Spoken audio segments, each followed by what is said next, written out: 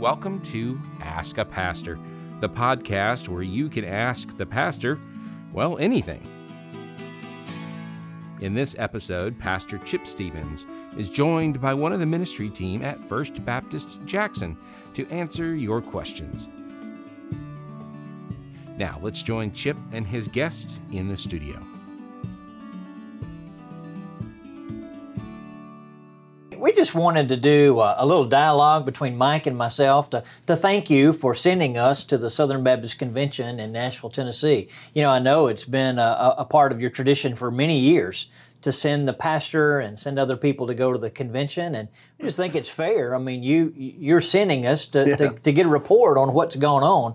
And I know that there are a lot of things that you read in the newspaper, or you read online, or you see on TV, and maybe you have questions about some of the things that went on at the convention. One thing I can tell you is that if you're getting your information off your cell phone or off your computer, you're not getting the true information of really what takes place at one of these events. And no question about that. So, you know, I mean, I read a few little remarks after the convention and thought, were these people writing this article in the same room where we were? That's right. Because it's so disconnected from what reality is. That's right. And so we just kind of wanted to talk a little bit together about our experience, and hopefully this will be helpful for you. And again, if you have any questions, we'd love for you to let us know. So Mike, I just curious, what was your experience at the convention this year? Well, I've been going to the Southern Baptist Convention for years, and so I've been to many of them.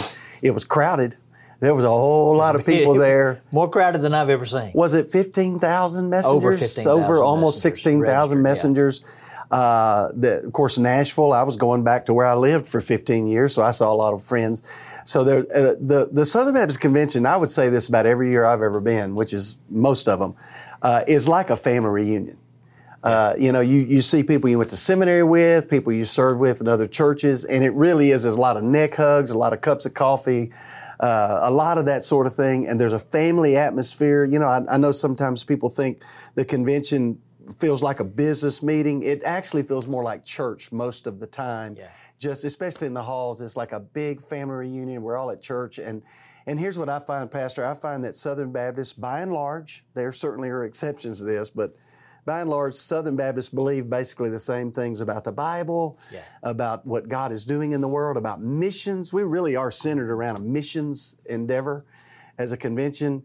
And so you see, for a place that's supposed to be full of contention and disagreement, what you really see is a whole lot of agreement about almost everything. Yeah, I think one of the things that people don't realize is you talk about it being a family meeting, and absolutely it is, but think about over 15,000 members of that family. Yeah. You know, and one thing that's unique about the Southern Baptist Convention, which makes us different than other denominations, is in some ways it is like a church business meeting where any member is free to be able to stand up and ask a question or make a comment. Yeah.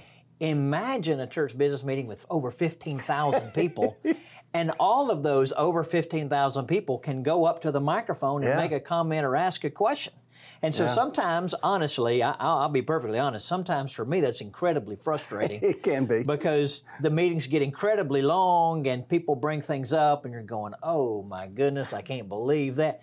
But when you're allowing anybody of over 15,000 people to come to a microphone, it's amazing that there is as much harmony as there actually is. Well, you know, Pastor, you're exactly right. I mean, I remember there were 9 stations, and most of the stations had more than one microphone. So let's just say that each station had 2 microphones. That's 18 microphones on the hall. Yeah. And if you can get to one and put it in the order of business, where your comment is appropriate for the time. You know, there are parliamentarians that are there receiving everything to make sure it's all. If we didn't follow those rules, we'd still be there, by the way.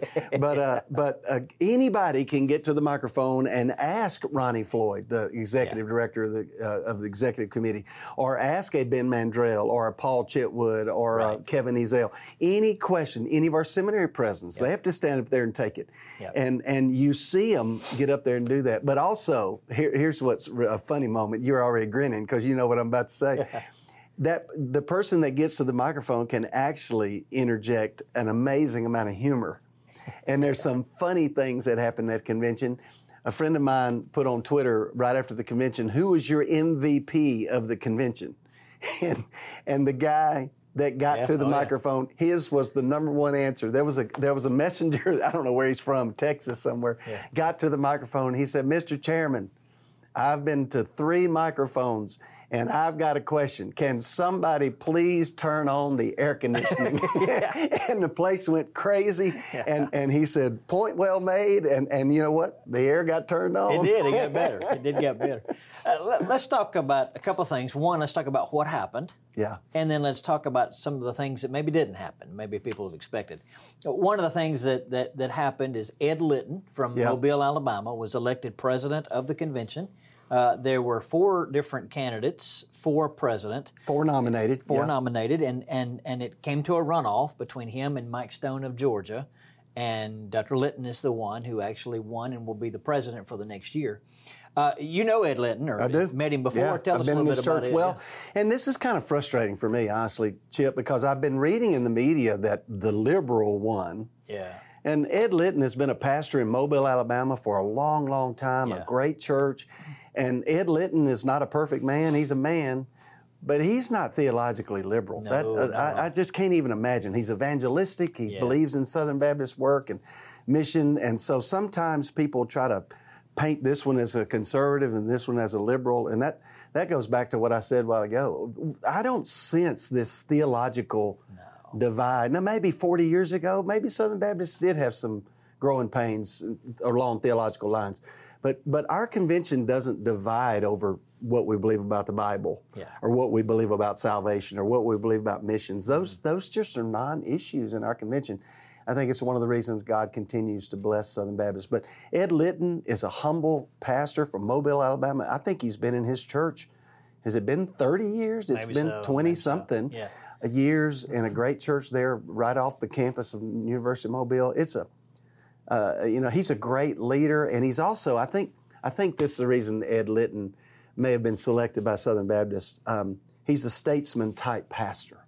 He fits in that mold of pastor who's not there with an agenda to win anything. He's there to serve and to build community and consensus. I think he'll be a great president. I really do. He's very well respected in the convention, very well respected among other pastors. Been through some difficult challenges in his own personal life. And, that just brings a maturity that you don't get any other way. And so I think Dr. Litton is going to be great. And I certainly, we need to be praying for him as he leads our convention in the days ahead.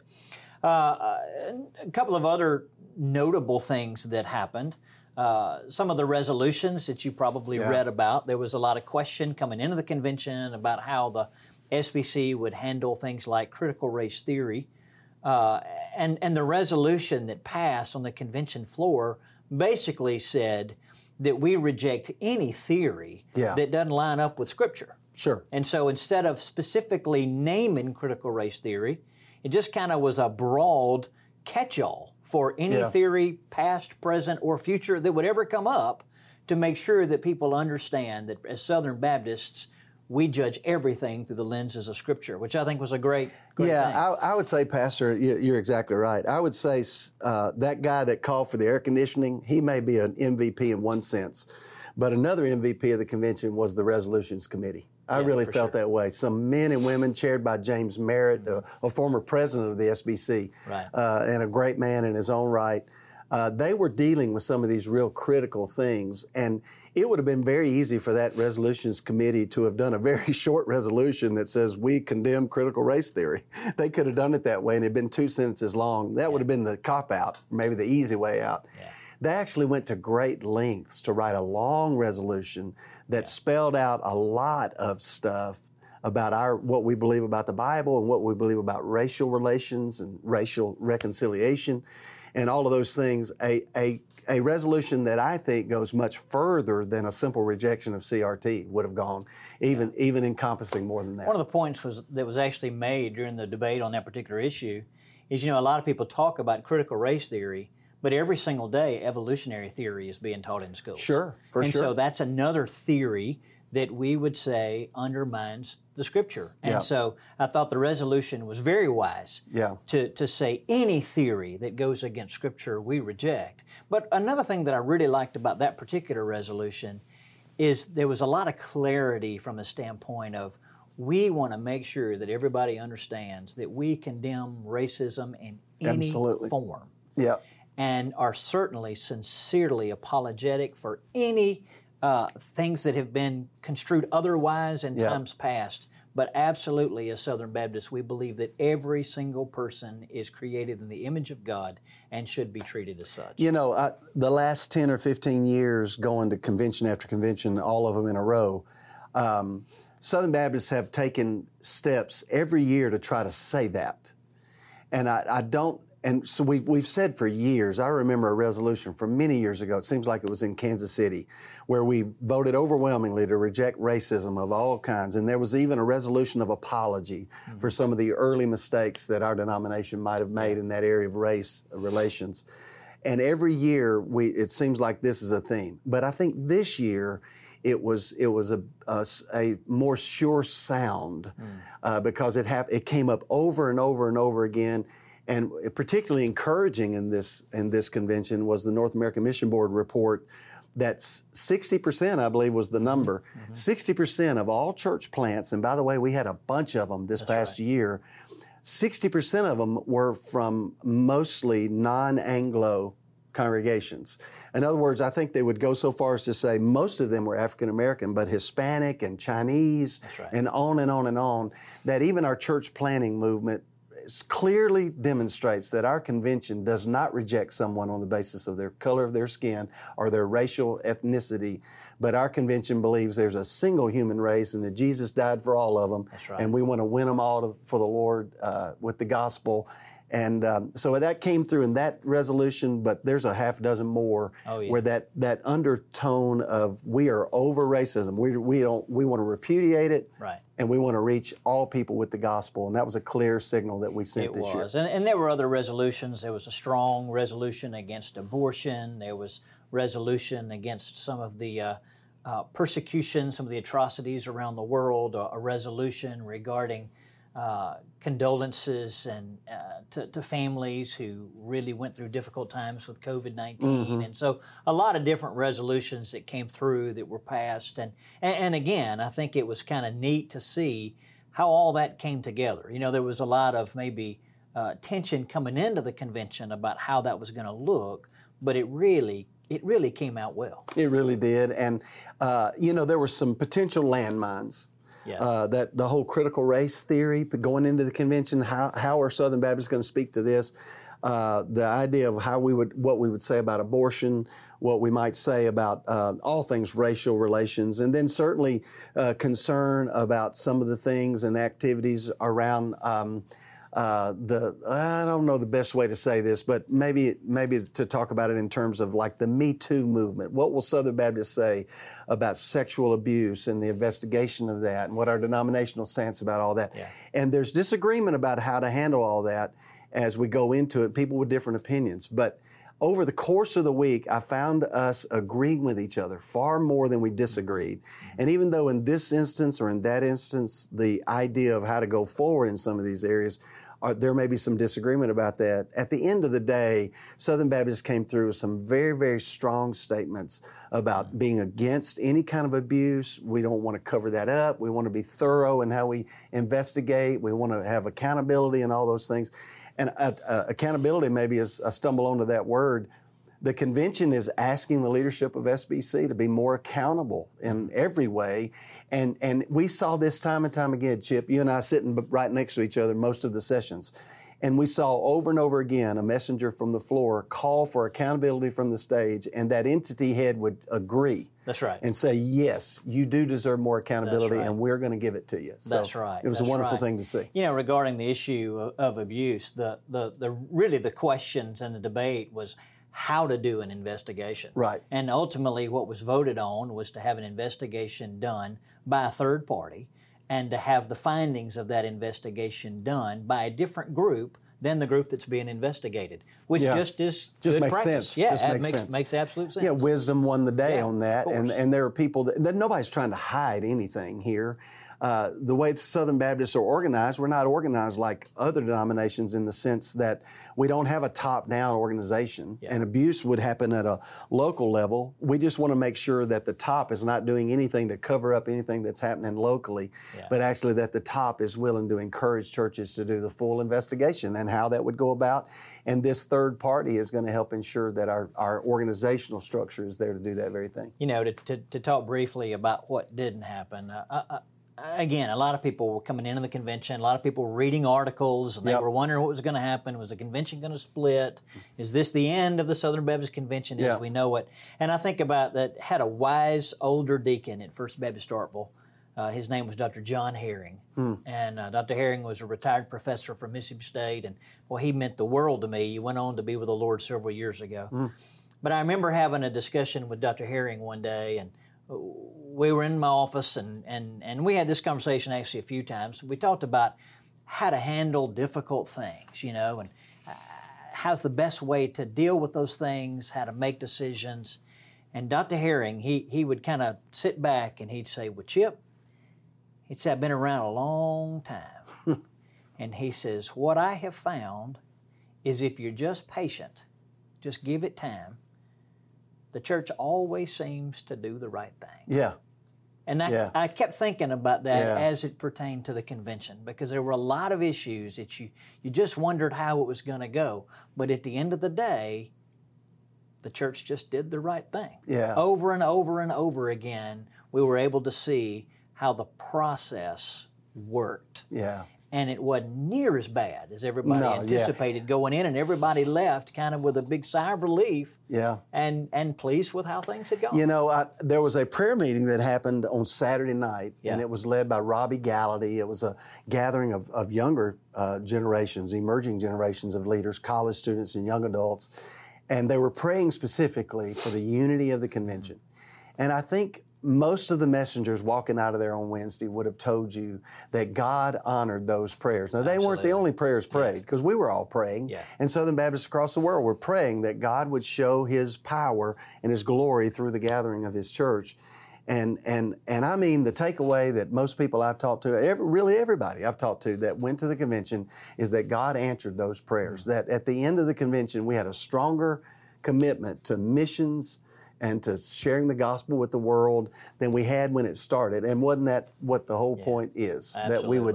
That a term that you begin to hear this week a lot, I've heard it several years, Great Commission Baptists. Well, we're not changing the name. Nobody's trying to say that we would do that. But this idea that we would be Baptists that are committed to the Great Commission, that's the theme of it.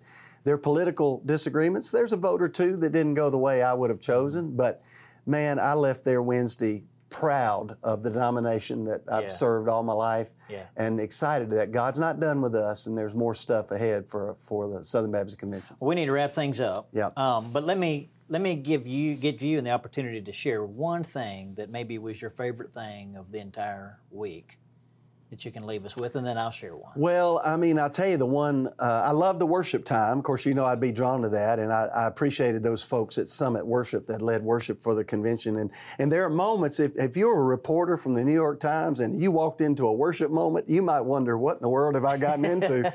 Because it just feels like church in some of those moments. And now I had a suggestion or two for him, but I never did give it to.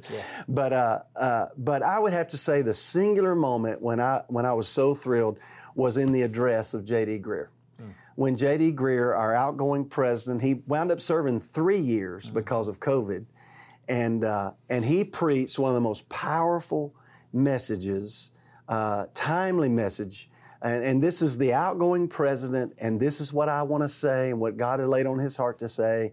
And he used a very important passage there in Matthew to talk about, and it was, I never forget what he talked about. You've got the sin of liberalism, and his opinion, which I happen to share, is that Southern Baptists are not struggling there, not as a denomination. I mean, certainly individuals, but as a denomination, it doesn't look like we're going to lose the battle there, liberalism. But he also called out from the very same passage, Phariseeism. And he kind of camped over here a little while, and I believe the Lord was using him to speak to us. I intend to go back and listen to that message a few more times. It was amazing. Good. It was amazing. And for me, I think the highlight of the convention, and this was true the last time that I went as well, and that's the IMB, International Mission Board, sending celebration. Because there we are gathered in the room, and I think there were 60-something people who were being sent out around the world as our IMB missionaries. And there was one particular couple, for those who were going into areas where they needed to remain anonymous, they had them behind a screen, so all you could see was kind of a silhouette or a shadow of their image as they stood behind that screen. But one thing that really stood out to me, Mike, was there was a lady was there with her husband, and they were talking about the place that they were going to, which was a high security place. And as she asked for prayer, she says, "Pray for us as we seek to learn an unwritten language of the people that we're going to be ministering to." Yeah. And it just struck me that not only are they going to another place in the world, a difficult place, but they're going to have to learn a language that hadn't even been written down before. And so that's why we're Southern Baptists. That's right. As Southern Baptists, we cooperate together for the mission of sharing the gospel. Yeah. So many of these other things, listen, when you get people in a room, if you have any more than one person in a room, sometimes there's going to be conflict. And sometimes there's going to be grasps for control. That's just a part of dealing with people. But at the end of the day, we are a people who are gathered together for the cooperative mission of sharing the gospel around the world. That's right. And listen, I think this is something a lot of people don't know. You know, even the money that you and I give to the cooperative program, you know, we give 9% of our undesignated receipts to the cooperative program. Do you realize that almost half of that money stays in the state of Mississippi? Yeah. And then the rest of that money, about 50% of that goes to the IMB. It's a little over 20% more of that goes to NAM. So of the money that leaves the state of Mississippi, almost 75% of that goes to IMB or NAM. Yeah. There's another 21, maybe 22% that goes to the seminaries. And then all this that you read about like Ethics Religious Liberty Commission, like 1.6% of the money that goes to national actually goes to ERLC. And by the way, though there may be some things that you don't disagree with the ERLC, one of the reports that they gave were all of the ultrasound machines that they're putting in crisis pregnancy centers around the country, and we're all in favor of that. Yeah. And then there's a couple of percent, maybe 2 or 3%, that actually goes to salaries and administrative expenses. But so much of the money that you give goes to so many things that we are absolutely all in for. And so, again, it really was a good time at the Southern Baptist Convention of being reminded of who we are and what's really most important. And so, again, I want to encourage you not to be getting your information from your computer screen. No. There is so much misinformation out there. The convention is not going liberal, not in any way, shape, or form. It's not. There are not all of the things that you're reading about are just simply not true, and there's so many things that the enemy tries to use to discredit and cause division. Don't allow yourself to get caught up in that. No. If you ever have a question about anything, please feel free to ask me or ask Mike or any of our other members who were at the convention. We had several. Doug Gunn was there. Joe Young was there. Bill and Cindy Townsend were there. Any of those people would be glad to talk to you about their experience. Hey, can I make a plug before you wrap this up? Yeah. One of the things that happened, the executive committee presented something called Vision 2025. Yeah. And it was some steps that Southern Baptist Executive Committee are challenging Southern Baptists to take. One of those was related to calling out the called. Yeah. And we're so blessed, not only the cooperative program gifts that you've just talked about, and with Annie Armstrong and Lottie Moon and Margaret Lackey, our church is all in missions giving. Well, we're blessed to have Paul Chitwood coming to our church. He's the president of IMB. He's going to be here July 11th, and it's going to be a day that emphasizes one of those points, calling out the called. That's right. And so we're going to get to see Southern Baptists implementing the vision that we just adopted at the Southern Baptist Convention right here in our church in just a few weeks. And I guarantee you, he's going to make you really glad to be a Southern Baptist. Yes. What a great, great man he is. Thank you again for your time. Thank you for sending us to the convention. And again, thank you for being such a great church. We appreciate you so much. Hope that you have a great week. Do you have a question to ask a pastor? You can send it to us by visiting firstbaptistjackson.org/APP or message us on social media. You can find us at FBJacksonMS on Twitter, Facebook, or Instagram. Make sure to subscribe to this podcast and share it. Thanks again for joining us for Ask a Pastor.